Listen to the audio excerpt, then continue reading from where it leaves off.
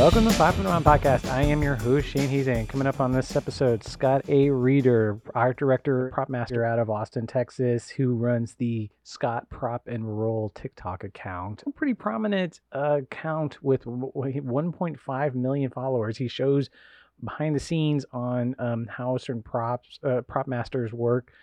And we're joined by a friend of the show, a long time coming, Jacob Gay. Scott and Jacob are currently working on the new Walker show. Jacob is the assistant production coordinator on that, and so more of a friendly hangout show, but it's kind of a fascinating dive into TikTok, which was just announced today. It's up to 1 billion users. But first up, what I watched this week, the one interesting title that I've heard about this on the New Bev podcast with Tarantino's recommendation. It's the public domain episode. It's from director Andrew L. Stone, who, if you go back to episode 27 of ours, the Steel Trap and Teresa Wright episode, the movie I'm speaking of, Hi Diddle Diddle, which Tarantino was effusive about, and I could see why. It was sold on the show as kind of a precursor to if a Zucker Brothers movie was made in the 40s and actually had kind of an emotional through line to it. And it's close. That kind of applies to it. It breaks the fourth wall a lot. It has these animated sequences to it. I felt it has a little bit of a Marx Brothers energy to it. But the sequence what I thought it could comparable most to would have been, the opening of the Preston Sturges The Palm Beach Story, where it ends with a different movie and starts at a wedding, and then at the beginning of the movie, the end title card comes up, and then another title card comes up, or glass pane that says, "Or is it?" Or I'm not exactly sure the wording. That's the narrative energy there. Like early, again, I mentioned wall breaking, like a lot of actors staring at the camera. There is also a sequence at the end involving a guy in a cab that goes on. And from a comedy standpoint, the fact that this sequence can keep going and keep being funny, I guess the reason I say Marx Brothers movies just aren't the same when you watch them at home, as opposed to one of the greatest comedic viewings of my life was seeing A Night at the Opera in a sold out theater at the Baxter Avenue Theater in Louisville. This would have been amazing in a crowd. Yet another almost post-pandemic title that I'm saying I wish theaters were back and we can all watch movies together. Anyway, on this episode, Scott Reeder and Jacob Gay. Scott's doing his, he started his TikTok account during the pandemic and started to do dad jokes and showing off how behind the scenes and being a prop master works. And it's grown significantly. And TikTok, I find a very fascinating venue just because, as I mentioned earlier, it's 1 billion users. Those numbers comparable to theatrical viewing right now is not nothing to it's certainly not nothing to like have a snobbery fest over. Yes, in theory TikTok is so quick and therefore ADHD aimed, but there's clearly a lot of inventive filmmaking going on there. There's a lot of direct filmmaking going on there. It's not adorned with all these extra things that we're told or what makes good movies. And it's clearly, even if it's just, most people who are trying to make their first film make shorts. And there's the argument that shorts at the end, I think Kevin Smith makes this argument that shorts at the end of the day are basically just telling a joke. And they're just a setup and a punchline just because they have to be that short. And TikTok is so direct in that regard. Plus it's quick, on the fly, and seems to be really inventive. It really shows how each generation is getting more and more visually sophisticated with ease too. So we don't get into that deep, sophisticated of a conversation, but the nuts and bolts of how Scott's TikTok account grew, that's the main part of the conversation. So hope you enjoy. I'm here at the office, Jacob, because it was more peaceful here. I think the only beer that's here, I have like the product placement whiskey. Oh, nice. Or is that aged or is that brown water? No, actually, this is the real thing. We have to. Okay. We never Nice. commit blasphemy with that kind of thing. We'll get mason jars and fill them up. And It's just then, beer with fake labels that you're okay with, or yeah, we do beer with fake labels, or we'll wrap a can of sparkling water, that sort of thing. yeah. So, but where are you working right now?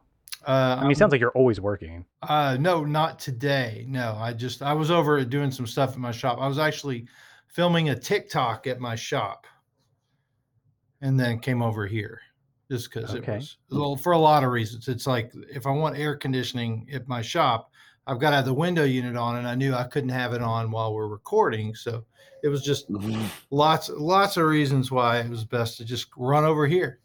How often are you posting? You know, I used to post almost every day. Now I'm maybe 3 TikToks a week. And then I'm trying to pound out 1 YouTube a week, but I haven't. Now it's been like almost 2 weeks since you've done a YouTube? No, a week and a half since I've done a YouTube, like long form YouTube. I post on shorts, for the YouTube shorts, and that's doing really well. But trying to build up the public hours required for monetization and all that, I got behind on. I didn't get on YouTube until April. And I saw you started later on that. That was because, well, no, it wasn't because of that. I just kept putting it off because for me, I was never big into social media. And I just kind of, during the pandemic, fell into TikTok. Then I saw there was activity on my Instagram, which I had like 1 photo posted. And so I felt like, okay, all of a sudden I've got 3,000 followers on Instagram. So I started putting my TikToks on Instagram, and then that blew up. I still don't know what the hell I'm doing. So the Instagram and the TikTok, and that was keeping my hands full, plus working, 12, 14 hours a day on a TV show. So I just kept putting off doing YouTube until I found out somebody had made a fake channel called The Prop Master, and they were taking all my videos, taking no blue check on there. Use my profile picture, and they got over 75,000 subscribers of people that thought that it was me. So I had to file copyright strikes, hire a lawyer. You had to hire a lawyer? Had to hire a lawyer because they wouldn't. Every time I would plead my case, they would say, we need more information. We think this claim may be fraudulent. Their words exactly. We think this claim may be fraudulent. So I just, a friend here at the office knew a copyright attorney, and I called her up, and she took care of it for me as far as to provide documentation to YouTube. I figure if monetization's involved, that makes sense. But it just that struck me. Yeah, but now I've caught up to where the fake me was. So now I'm up over 80,000 subscribers, and I've got twice as many twice as many views as the fake me. So I'm heading in the right direction. Take that, fake you. Yeah, for a second I thought you were gonna say, I found out where the fake me lives. Oh no! And now we're all gonna meet him after this podcast. I don't even want to know. I'm trying to put it past me. I want to go into these origins, but Jacob, I should intro you too. This has been a long time coming. I'm kind of surprised. I'm almost to the 75th episode, and you're just now doing your first guesting on there. Man, I'm happy to be here. I tried to have a podcast once, and it was really bad. And podcast, I heard it wasn't bad. I heard it just was only one.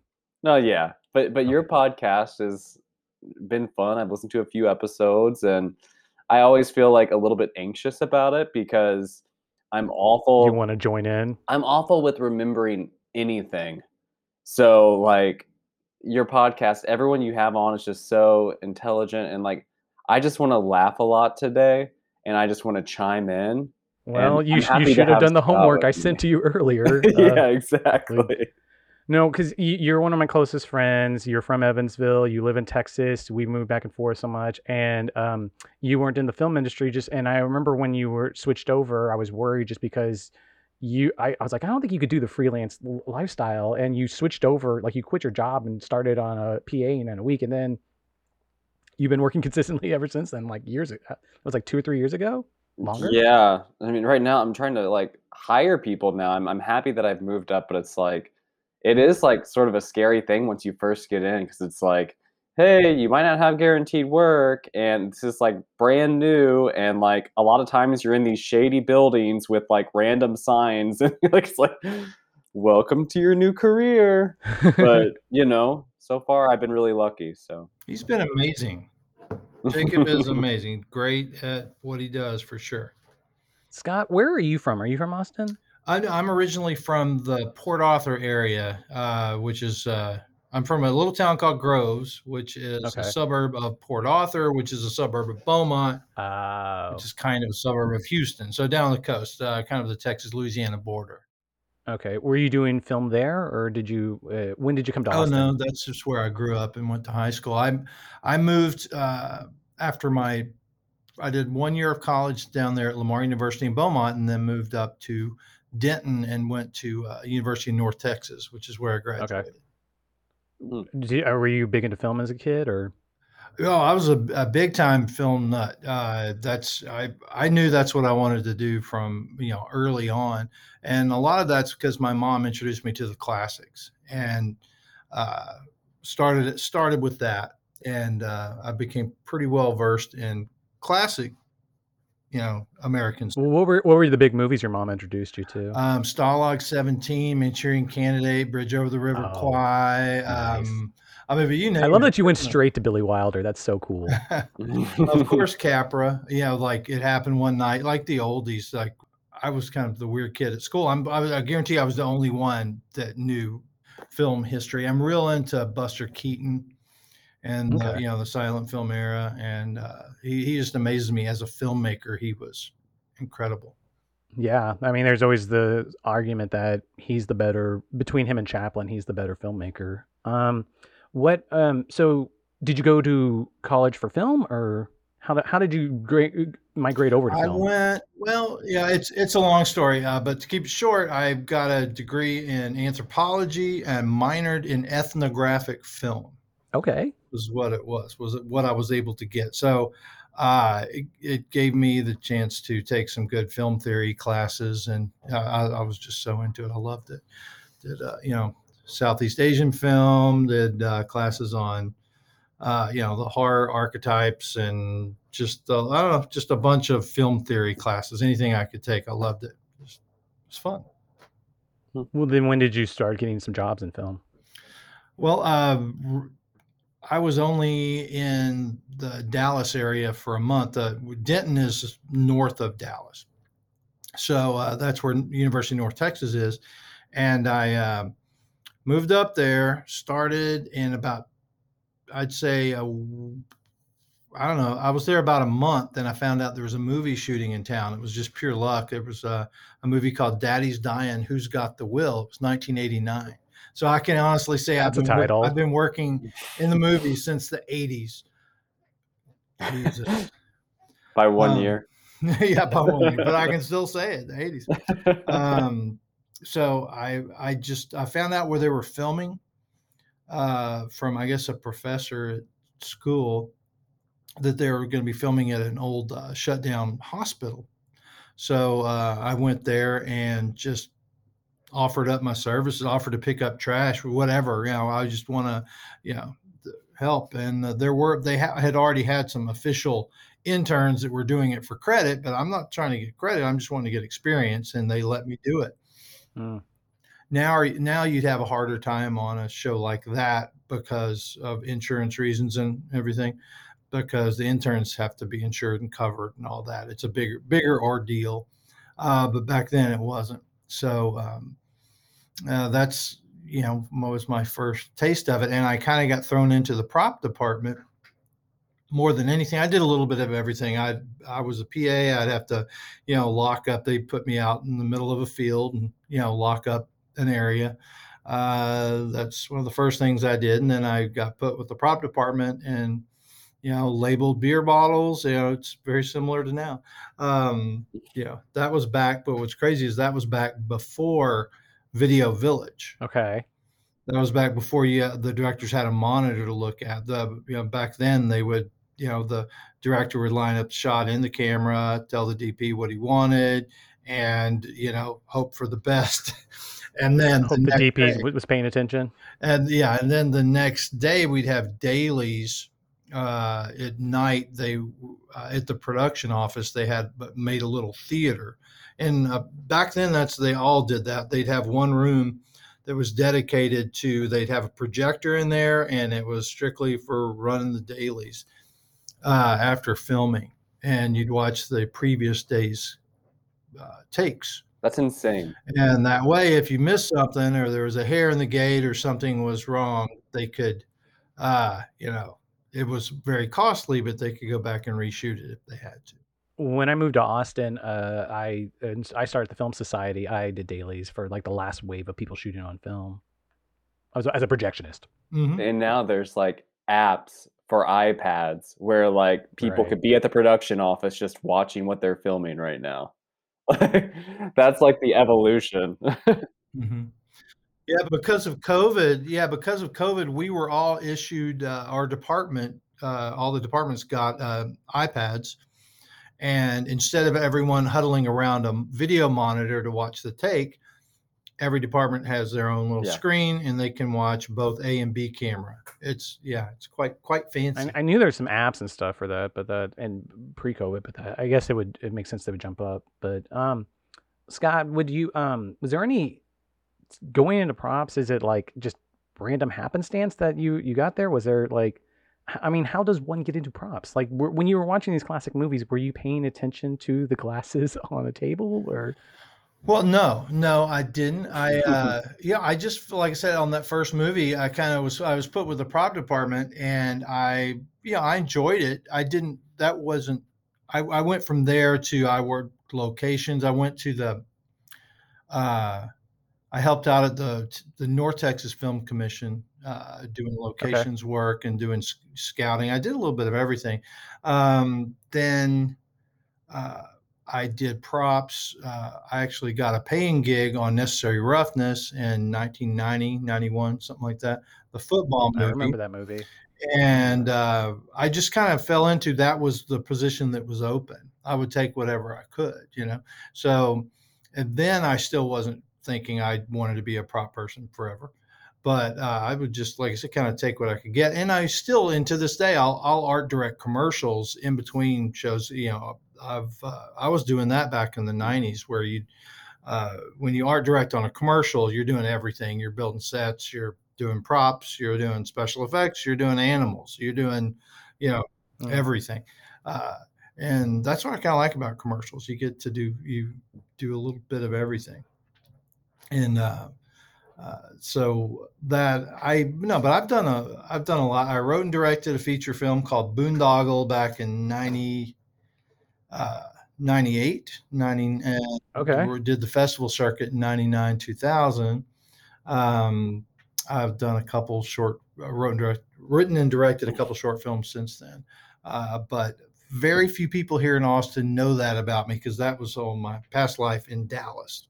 When I moved here, I kind of just went full focus into props and opening up my prop shop. And so, I mean, I saw that on your IMDb, but so I mean, when you're in Austin, then like, is it just become a prop master, or like, is it this accumulation of just like stuff from other shows? Like you're just getting techniques from every other movie you've worked on, and learning from that? Yeah, I did in Dallas. I did 8 years on the original Walker Texas Ranger. That's going to come up too. Yeah, okay. Where and I was the prop buyer on that, and so I did 196 episodes of that. That's all before coming to Austin. But if it wasn't for that, I wouldn't have. We became kind of like a family, and that's where I pulled people together and made my first feature. I just had to pay insurance on the camera truck, and I had the whole Panavision package. I worked a deal with Panavision, Nice. and it was a lot of the Walker crew that helped me get it done. And like I said, if it wasn't for that, and that's how I cut my teeth on how to find things quickly. You'd have 7 days to shoot an episode, which is back to what we're doing now. Since you both are on Walker right now. Mm-hmm. That is correct. I think, Scott, you were the first person to tell me that Walker was possibly going to start again. And I was just so happy because, like, Oh, yeah. I have like such a fond memory, just like all the ridiculous, like crazy, like The Conan lever. stunt scenes and the coat. Yeah, did you ever watch the Conan lever? Conan lever. Yeah, I think I saw that live the first time he did it, and I thought it was hilarious. Oh, that's cool. I mean, I was so excited when I heard about the opportunity to work on the show, and it's crazy. Was it 20 years from the original, or how long has it been since the original? And like now you're back on it. 2001 was when we wrapped. Yeah, Your legacy. that's crazy. Yeah, I think there's about 3 of us. Our producer worked on it. He was locations, and our accountant. Oh, Rick was on it too? What's that? Rick was on it too? Yeah, Rick was an accounting clerk, I believe. And transportation too, right? Phil Schreiber? No. Phil wasn't on it? I guess I just think that No, he's been the transportation coordinator for everything. He was doing everything in Austin at the time. Yeah. He was pretty That much makes straight sense. Austin. And yeah. Scott, your TikToks are kind of also have a lot of great dad humor on there. Are you guys familiar with Chuck Norris jokes? Of course. Of course. Okay. Do you guys have any favorites? I have one favorite. We can't legally talk about them. No, I'm just joking. I have one favorite. I didn't know if you guys had any. Oh, no, go ahead. There's a city municipality that was going to name a street after Chuck Norris, but it didn't work out because no one would dare cross Chuck Norris. Yeah. Oh, that's good. There's here's one. Chuck Norris was bit by a rattlesnake, and 5 days later the snake died. Yeah. Yeah. After 5 days of excruciating pain, the snake died. That was it. I spent like a full weekend with my nieces, just like reading them off a phone nonstop. The Chuck Norris jokes are infinitely entertaining, but let's go ahead and jump into so the TikTok started from during COVID or before? During. Okay. Like May of I guess March was when we shut down. I was doing a show called Panic for Amazon. Jacob knows about that. And I guess it was my daughter was playing around on TikTok, I guess. Your daughter would have gotten you into this? Yeah, okay. She was 17 at the time, and she was showing me all these videos on TikTok, so I ended up downloading the app. And I saw that, some people trying to, were doing dad jokes. Some were good. Some people were better than others. And I thought, yeah, I could do that. And I had been, writing jokes off and on. And but I'd never delivered one on camera ever in my life. In fact, I considered myself really bad at telling jokes in front of other people. But here I'm thinking, okay, it's my safe zone. I'm by myself in the backyard with camera, and that's all you need. And I bet I posted like 50 of them. No one watched them. I did this. Then I did do some funny videos where I did paper, rock, scissors to the theme of Sergio Leone, the Good, the Bad, and the Ugly theme. Yeah, and so I did paper, rock, scissors, where it was all their points of view. And I'm like, I got 4 views on that. And it's really, you got to go back and look at that. It's really good. Oh, I have to go back. That sounds awesome. I ended up reposting it and it did well. But once I had a following, I reposted it and it did good. I could just see the close-ups. Like, oh yeah, it's great. There. And I do medium and then tight, then. I don't want to give it away. There is okay. Something at the end that's funny. So I bet I posted about 50 jokes, and then all of a sudden, I guess it was in end of June, a couple of them started, getting seen. It's like the algorithm thought I'd paid my penance and they were going to allow people to see my jokes. And did I did one. I think the joke was, if it takes 10 minutes to walk to the bar, but an hour to walk home. The difference is staggering. And that one did really well. And I say really well. Did really well for my first, not really viral, but like 100,000 likes, which I thought was pretty good. That's Yeah. well to me right now. So. And then I did one on the 4th of July that did really well about my son chewing on the electrical cords. And that was like another big step up. Then the the business started reopening. I went back on Panic, and I don't remember who it was. Jacob, you may remember, but somebody had suggested, why don't you incorporate some prop stuff? What you do is interesting.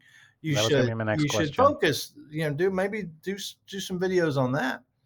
So that got my wheels turning, and I just can't help myself. I have to add humor into it also. I've I did a couple that didn't like have straight up jokes at the end, but they were slightly humorous.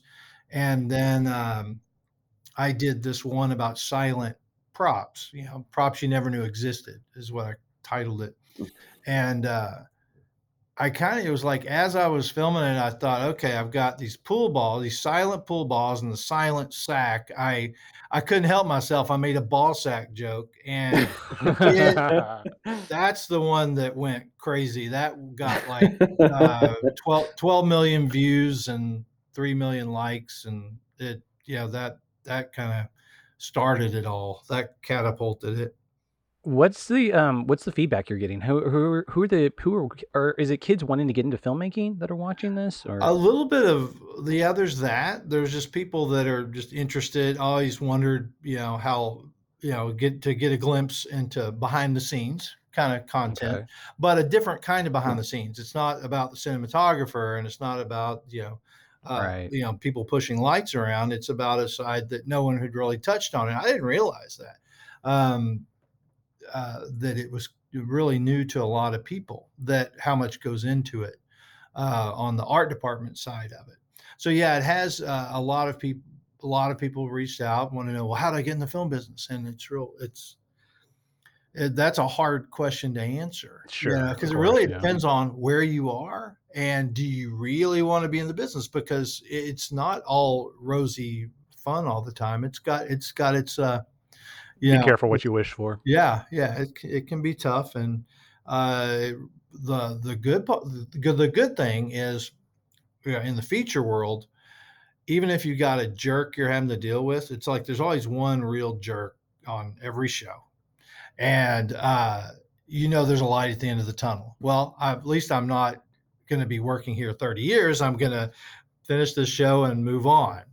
And now it's a little more difficult when you're working on a television show, because you could be I here was gonna say. 5 years. But typically I've been lucky. It's been pretty good on every show I've worked on. So Jacob, when did you first see because you were the one that alerted me to this? Scott's TikTok. Yeah. I mean, I overheard a few people, because we were all on break. It was while we were in our hiatus of Panic, and someone's like, "Did you know that like Scott's making TikToks now, and like people are like really digging them?" And I was like, "No, I think maybe like maybe Liarda or something like that told me." And we started, all of us at the office started like watching them and sharing them, and then like now, I mean, there's been some days where like Scott will just come up to me and be like, "Hey, I need a really good pun for this one thing," and I'm always like, "I think maybe you've used one of my puns yeah, in the you came past up. like 10." No, you came up with a couple. I've actually put Jacob in a couple of them. He's been in two Really? two I of haven't them. seen one. I will say that I may have told you this, Shane, but the best compliment of my life was someone in one of the videos that I was in. Some random stranger was like, "Oh my God, do you work with Ryan Gosling?" and they were referring to me in one of his videos. And it's like, I'm definitely wearing a mask that's covering like 7/8 of my face. I thought it was So Ryan Reynolds. was it Ryan Yeah. Reynolds? I thought, Oh, that ruins my Hey Girl joke. yeah, I mean, but yeah, so I mean, I think everyone still at the office to this day is like, I wonder what Scott's next TikTok is gonna be. It's something exciting to like look forward to. Well, and I get them involved too. I get, quite a few of the office staff have been in my videos. Those that want to be in them.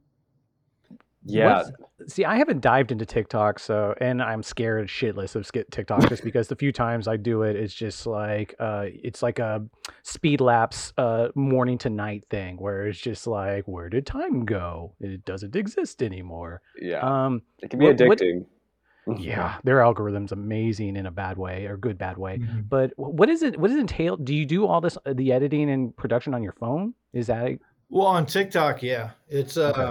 they've got a great little. I mean, it's fast, quick, easy. It's not too fancy. They have some effects that are kind of cool. I stay away from the effects unless it's something. You really got to get the star wipe in. Yeah. I'll do the little green screen, but then their green screen, it's okay. I mean, it's I used used one of their filters or one of their effects recently where they have this thing that if you point your camera Is at this the baby video? oh, you saw the baby video? I saw the baby. Yeah, That was creepy amazing. yeah, that was like the old photograph effect thing where it'll make photographs come to life, and I figured it'd work with babies too. Yeah, it was creepy. How'd you end it? You were just like, "Yep, they're going back in the box." Yep. I went around to everything at my shop with that effect and was trying to see what it made everything creepy. Anything with eyeballs, they would blink. Have you heard from like your producers or your bosses about this? Because I'm curious about while I'm on a job doing extracurricular stuff and always like, how much do I talk about what I'm working on? There's no hiding anything because half the cast follows me, all of the producers. So, Okay. but I don't, and everyone, Jacob can attest to this. I wait till end of the day till I kind of clock myself out, and I'll do the stuff Yeah, here. Scott is like one of the first people in and the last people out. So I'll wait till till people have filtered out of the office, and then I'll do something, or I'll do them on the weekend at my shop or at my house or whatever. So I'll try to stock up a couple on the weekend that I can post during the week. And there's But been like a few times too, like where like there's like show specific ones where you've like asked like the producers or the stars, like, is this cool? And they're like, yeah, it's cool. Yeah. Like, yeah, I haven't really put any of the actors in it. Except for Jeff Pierre. I think I got a picture of him with the prop watch because I was doing a TikTok about how I've had the same watch in every show I've worked on in the last 10, 15 years. And Jeff was the guy that got to wear the watch this go round. So I asked his permission to use that photo, but for the most part, I don't even feature the sets if it's a recognizable permanent set. I just don't want to get into hot water with the CW at all. And Right. Sure. but I have I do if I mention there are times where I've mentioned Walker and I'll see like I did one on a gas station set, and I talked to Ken Hardy, our designer, and he actually interviewed for it. And it was not like an integral story point. There was nothing that gave anything away. I didn't even mention the show I was working on. I said, where I did footage from the Scout where it was just this old shack, and talked about how our art department had 2 days to turn it into a gas station. And I went through all the steps that it took to do it in 48 I think I saw hours. this one. I think I saw this one. Yeah. So, that's probably the most invasive video I did, and then when I shoot around here at the office, in the evenings, and involve other people, I don't say we're on Walker. I don't make a big, I kind of keep it Yeah. relatively generic where people understand I'm working on a TV show. They don't necessarily know which one, And part of it and though is like sometimes it's like if you're getting like 100,000 to like 1 million views on a video, and it has something to do with what you're doing, it's like that's like promotion, Right. yeah, like a little bit, Yeah, yeah. ancillary promotion. Yeah.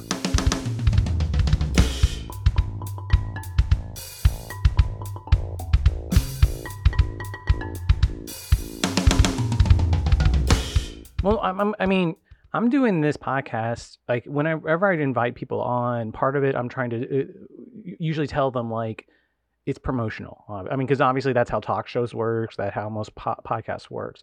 And I've been trying to figure out like, but it's fun, and I don't know if the promotional effects actually working. But the actual doing this, like, I mean, I haven't seen Jacob in person in what 6 months, and we're getting to hang out and have a beer right now, and one of my close friends, so that is the reward in and of itself. But at the same time, I mean, like, it sounds like it grew organically, but this thing isn't helping you get jobs. You were already working steadily, and the jobs are coming in. Yeah, that's true. Okay. Well, I have been, I guess I've had 4 people that found out about me through TikTok that have offered me jobs, but I already have, I'm already working.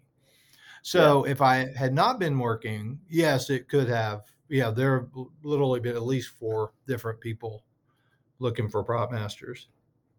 Okay. Well, I'm trying to do the math to figure out how many followers you have to get to start to get. If you have 1.5 million and you get 4 offers from that, that's Yeah, but like I said, that was never the. I don't know what the motive was. It was just fun. I started with the jokes, and it kind of morphed into what it did. I said this on another episode, but last time I was in New York and talking to some like filmmaking friends from there, they were just saying like if Jean-Luc Godard came out today right now, he'd be on TikTok. Like TikTok is, I mean, it's clearly like, but it's so hyperkinetic and it's just so ADD. But at the same time, like it gets its point across. It's egalitarian to like anyone can into it. Mhm. But the argument was the best filmmaking is on TikTok, and I can't do it. I just can't join in to see if it's true or not. But like, I don't know. It's a different kind of filmmaking because it's yeah, vertical. It's vertical video, and so you're forced to put it in a rectangle. TikTok succeeded where QB didn't Well, succeed. So and you gotta think about it too, though, like, Shane, like, as an editor, like, what you do, a lot of people are interested in that, where if you, like, did, like, random, like, like, footage that you have from, like, previous things that you've shot, and if you put a camera on yourself editing certain things, like, that you find interesting about editing, you would have so many views. For me, like, I work in production, like, I do, like, very administrative stuff.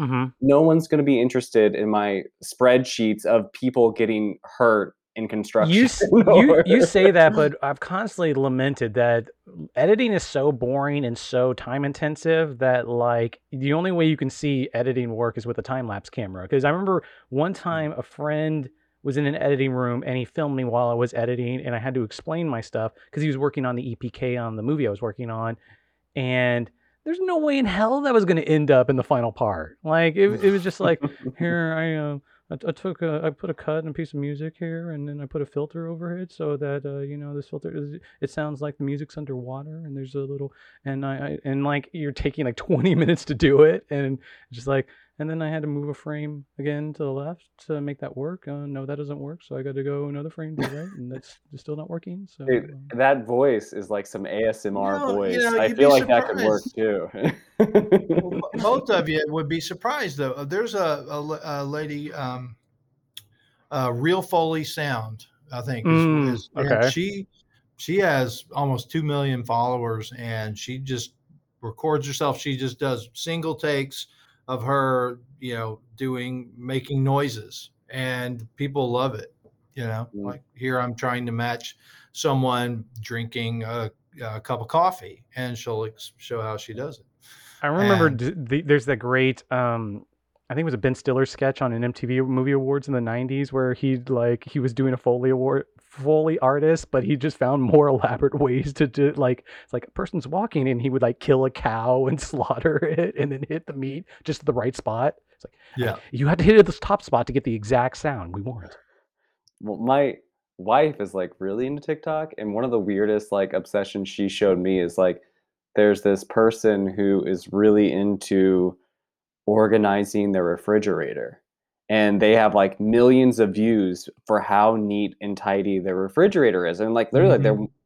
and it's like I watch the videos and I'm like, I'm not gonna be interested in this. And then I'm like, oh my God, like how can she get all these cans so perfect and this like this? And I'm like, it's yeah, it Well, this absorbs begs the question: everything. is your wife giving you advice on how to adapt your daily job into TikTok form? Oh no, I need that. But maybe, yeah, maybe the next time I bring up an Excel sheet of all of the things that we've lost or damaged on a show, I can show that to people and see, you know. Well, Yeah. the other thing I'm hearing from you, Scott, though, is that this organically came about. Like I also like I said, I'm enjoying doing the podcast more than anything else. Mhm. And if it never succeeds by a money making metric or a certain follower metric, I'm still good doing it just because it's an excuse, especially during the pandemic, it was a good excuse just to talk with my friends. Mhm. So I'm I mean, it sounds like your TikTok came out from that. Like it was boredom. You clearly still have a filmmaking itch to get behind the camera, even if it's your camera phone. Mhm. And that's where, yeah. Yeah, that's exactly it. It's fun. I don't know where it's going. I don't know how long I'll be able to keep it up, but we'll see. And like I said, now I've been focusing a little more on the YouTube and just to see how that goes. And What are you finding on YouTube? Because technically, I'm posting these things to YouTube too. yeah, I went for 4 months with 2,000 subscribers. I couldn't get anyone. The algorithm was not being nice. And about 3 weeks ago, all of a sudden, I got to where I had like 60 shorts on there. No, probably more. Um, I I was about to give up, like on YouTube, because I was like, this is not. They're never going to let anybody see my videos. And I Okay. had looked at other accounts, some TikTok people that had gone over to YouTube, and they can't. They're in the same boat I am. So I went through and I dumped like 12 in one day, 12 videos, and said, okay, let's see what happens.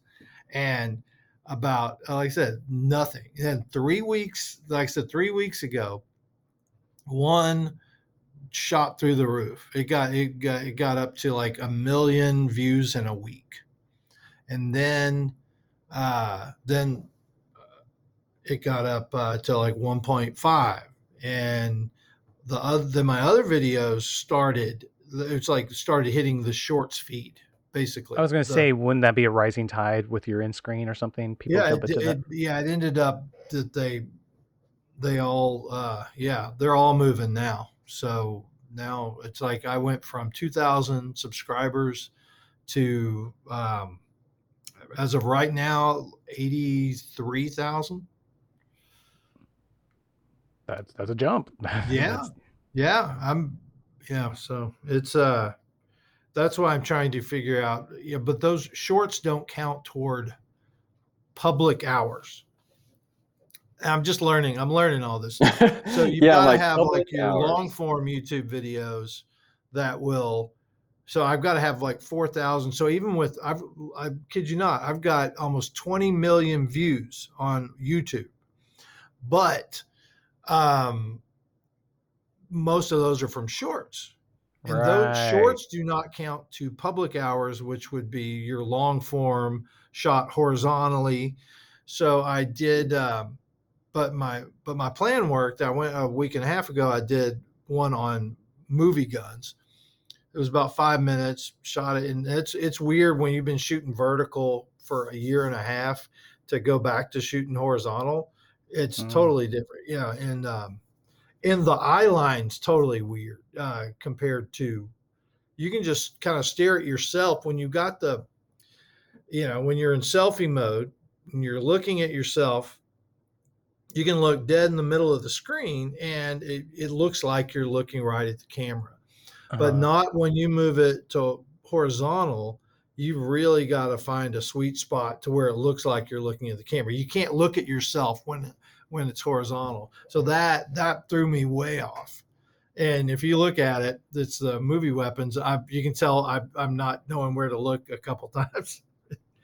Eye lines are such a mystery. Eye lines are just like those who master eye lines. That's why they get the big bucks. But no, well, you're saying hours. Like the one thing, like viewers and all that shit. I don't see long form. Like the one tiny success I've had on this so far is that I was always told that if people watch a video over 30 seconds, it's a success. And part of it's that some of these podcasts are topics that some are marginally interesting to people, and so hours aren't a problem for me. It's viewers and like subscribers, but hours, like I'm almost already there just because it's super long form, even though the video is pretty pedestrian. It's just like images from the movie we're talking about, like 5 images, and that's someone has it on YouTube in the background, I guess.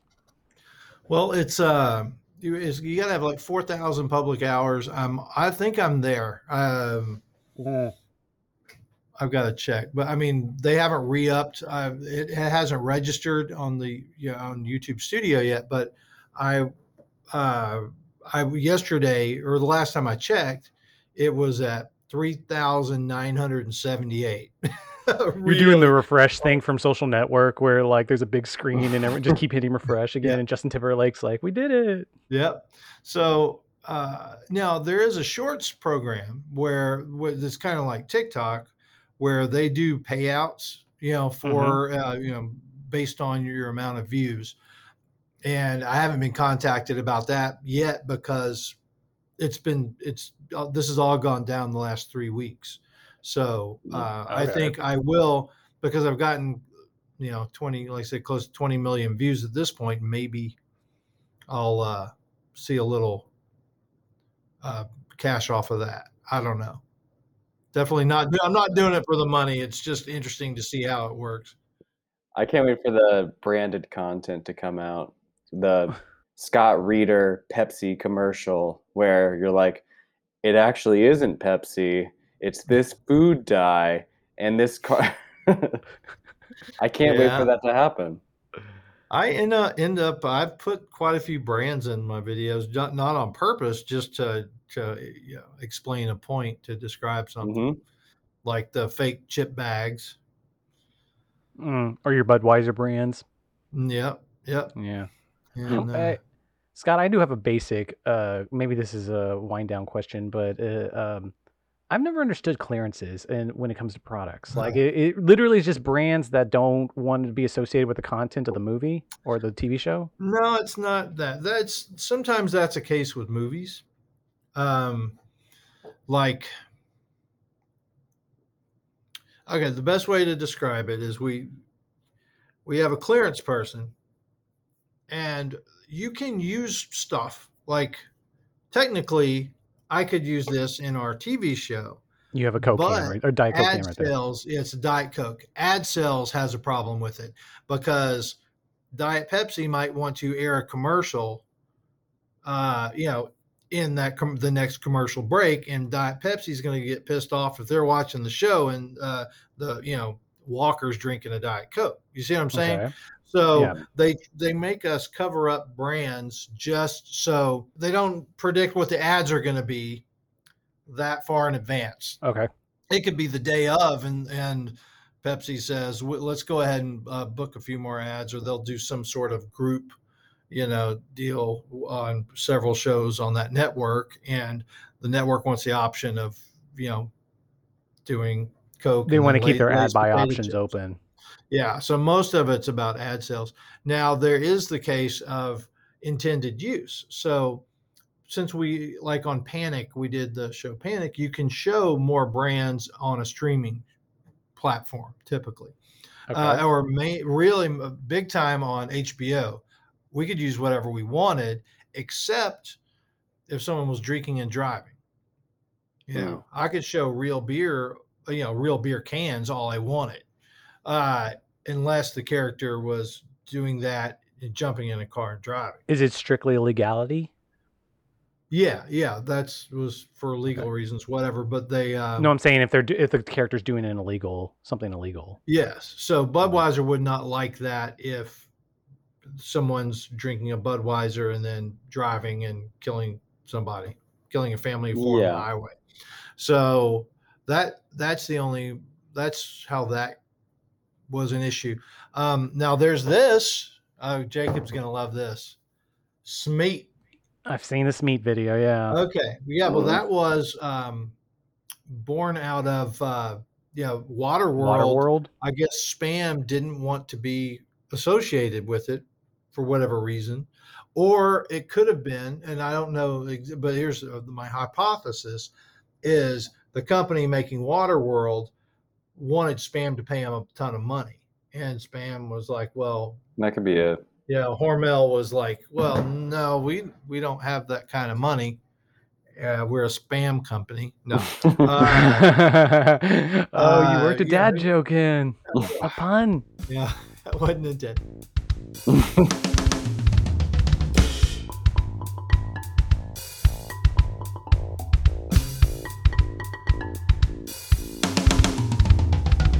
I had the question about movies more just because, like, I know when I was working on indies, like clearances was always an issue, and like, but no one understood it, and like, and then I'd work on a feature where like they'd shoot real quickly in a supermarket, and you just be like, how the hell can they do that? Like, going by brand after brand after brand, and well, for a feature and an indie feature, you can typically get away with it. Yeah, it's not. Here we're on a network television show. We have the clearance person, not allowing us to show a lot of stuff because there'll be an artistic copyright on something. So every piece of artwork, if there's like that painting hanging behind Jacob there, we'd have to contact the guy, whoever painted that, and get them to sign release. Those were the things I always worried about, because if you had like extras with a T-shirt or something like that, and you weren't controlling costumes. And some of it's like you're buying this because you found some cool little thing at Goodwill for like $2. You're like, oh, that'll go good in this set. And then it's like, oh no, this is actually this one artist who happens to have a big following. Yeah. And you never know until you have a clearance coordinator. I didn't know if on indies you had to basically not ask permission and ask for forgiveness later or something like that. I hope maybe your movie doesn't get distributed that widely and no one notices. Yeah. Well, I mean, if a lot of people do notice and once a lot of people see it, it's like, now that it's out in the public space, what can you do with like an indie movie? I mean, say your indie movie does have that big bump and people are just drinking a lot of Budweiser while driving. What can you do? They can just get sued and lose their money. I got a question for you. What kind of movies do you like? What's your thing? What's your? That's a broad question. But I mean, what genre of film makes you the happiest? I don't try to pinpoint a genre. Like, you mentioned Southeast Asia, right? Like, South Korea is doing that thing where they're just completely blending genres all together. Mm-hmm. Just like, in a movie can be 5 different genres every 20 minutes. I guess art house movies, if you made me pin it down. You've also, if I can speak for Shane. Go for it, Jacob. You've also like been a really big influence with me when it comes to like 80s and early 90s like sci-fi. Really? Like, yeah, I just feel like watching like even like Arnold Schwarzenegger movies with you, or like just like stuff for like these big budget things that were just like so ridiculous and crazy. Like, how do they even make this? Like, this is my legacy. Well, they're like very interesting, fun, entertaining movies that are just like, how did all of this get done with this, you know? Why did you ask, Scott? I was just curious. I knew you were a film buff. I was just kind of curious to hear some titles of movies you were into. I shouldn't have pinned it to a genre, but just like No, what? it's all over the map. I like directors a lot, but the craziest thing was like I was really big into director as author, and then when I started working as a below the line crew member, then I started questioning the auteur theory altogether. Mhm. So it's just like I went in. It's like I love the idea that these giant productions are this expression of one mind, and then you see a movie and you're just like, oh no, everyone on these movies are smart and love movies, and Mhm. like they all contribute to why a movie's good. Yeah. I guess Scott, you mentioned earlier you don't know what the future is, but I wanted to ask, do you know what the future is for your TikTok? No.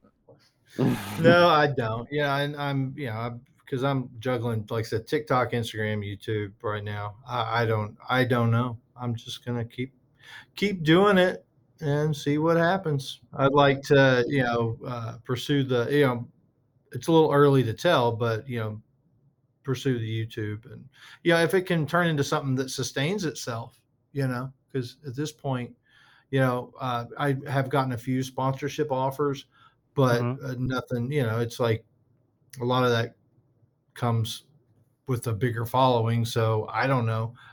We'll see if I can continue to grow my following. What the future holds, we'll see. Well, it seems just because they're super fun, like they're going to But sustain for a long time. but I feel like there's a lot more that I can do with longer form, like on YouTube. Uh, I've got a lot of ideas. I mean, I could, most of my TikToks that are about props or art department or whatever they're about, I could have made a 10 to 20-minute video about that, because there's so many details I have to leave out on a TikTok because, they're a minute max. Okay. So I could really expound on everything I've talked about. I could have really gone into greater detail. So that first video I did a week or so ago, movie Prop Guns, I was able to take the time to just, I kept it from being boring. I still kept it interesting, but it was a way for me to see how the audience would receive it, and it was, the feedback was really good, with the exception of somebody. I love this. They said, "This reminds me of a 2010 YouTube. Nice, simple, and cozy." And then someone responds, "Or do you mean non-professional and poorly shot?" And I'm like, okay, there's the YouTube I know. You know, that'll happen. And my response was, I'm a prop master, not a cinematographer. I still think what I had to say is pretty cool. So, bear with me. My next one is going to be a good late 2011. Just magic hour that shit. Yeah. So, yeah, I Jacob, definitely have room for improvement, but it is what it is. Scott, thank you for taking us along for this ride. It is so much Oh, I enjoyed It the is so chat. much It was fun. it was fun. It's fun to talk right now, but it's also fun to, like, work with someone who is doing something they love, like, at work, but also, like, as, like, this, like, hobby that's turned into this crazy TikTok sensation, like, I will become a director for a few of your TikToks soon, and I can't wait to explore my creative talent with that. Well, you've already proven yourself in front of the camera. Thank you, Ryan Gosling, Ryan Reynolds. Yeah, whichever one it Yeah, is. I Ryan gotta look it Gosling, up tonight. Reynolds, Ryan Yeah, Gosling. I'm still trying to figure out. I want to do an episode eventually. I have no clue who to talk to about it, but I was trying to think about how, like, when film criticism was really bursting in America in the '60s after the French New Wave, and Andrew Sarris's book was big for a bunch of people.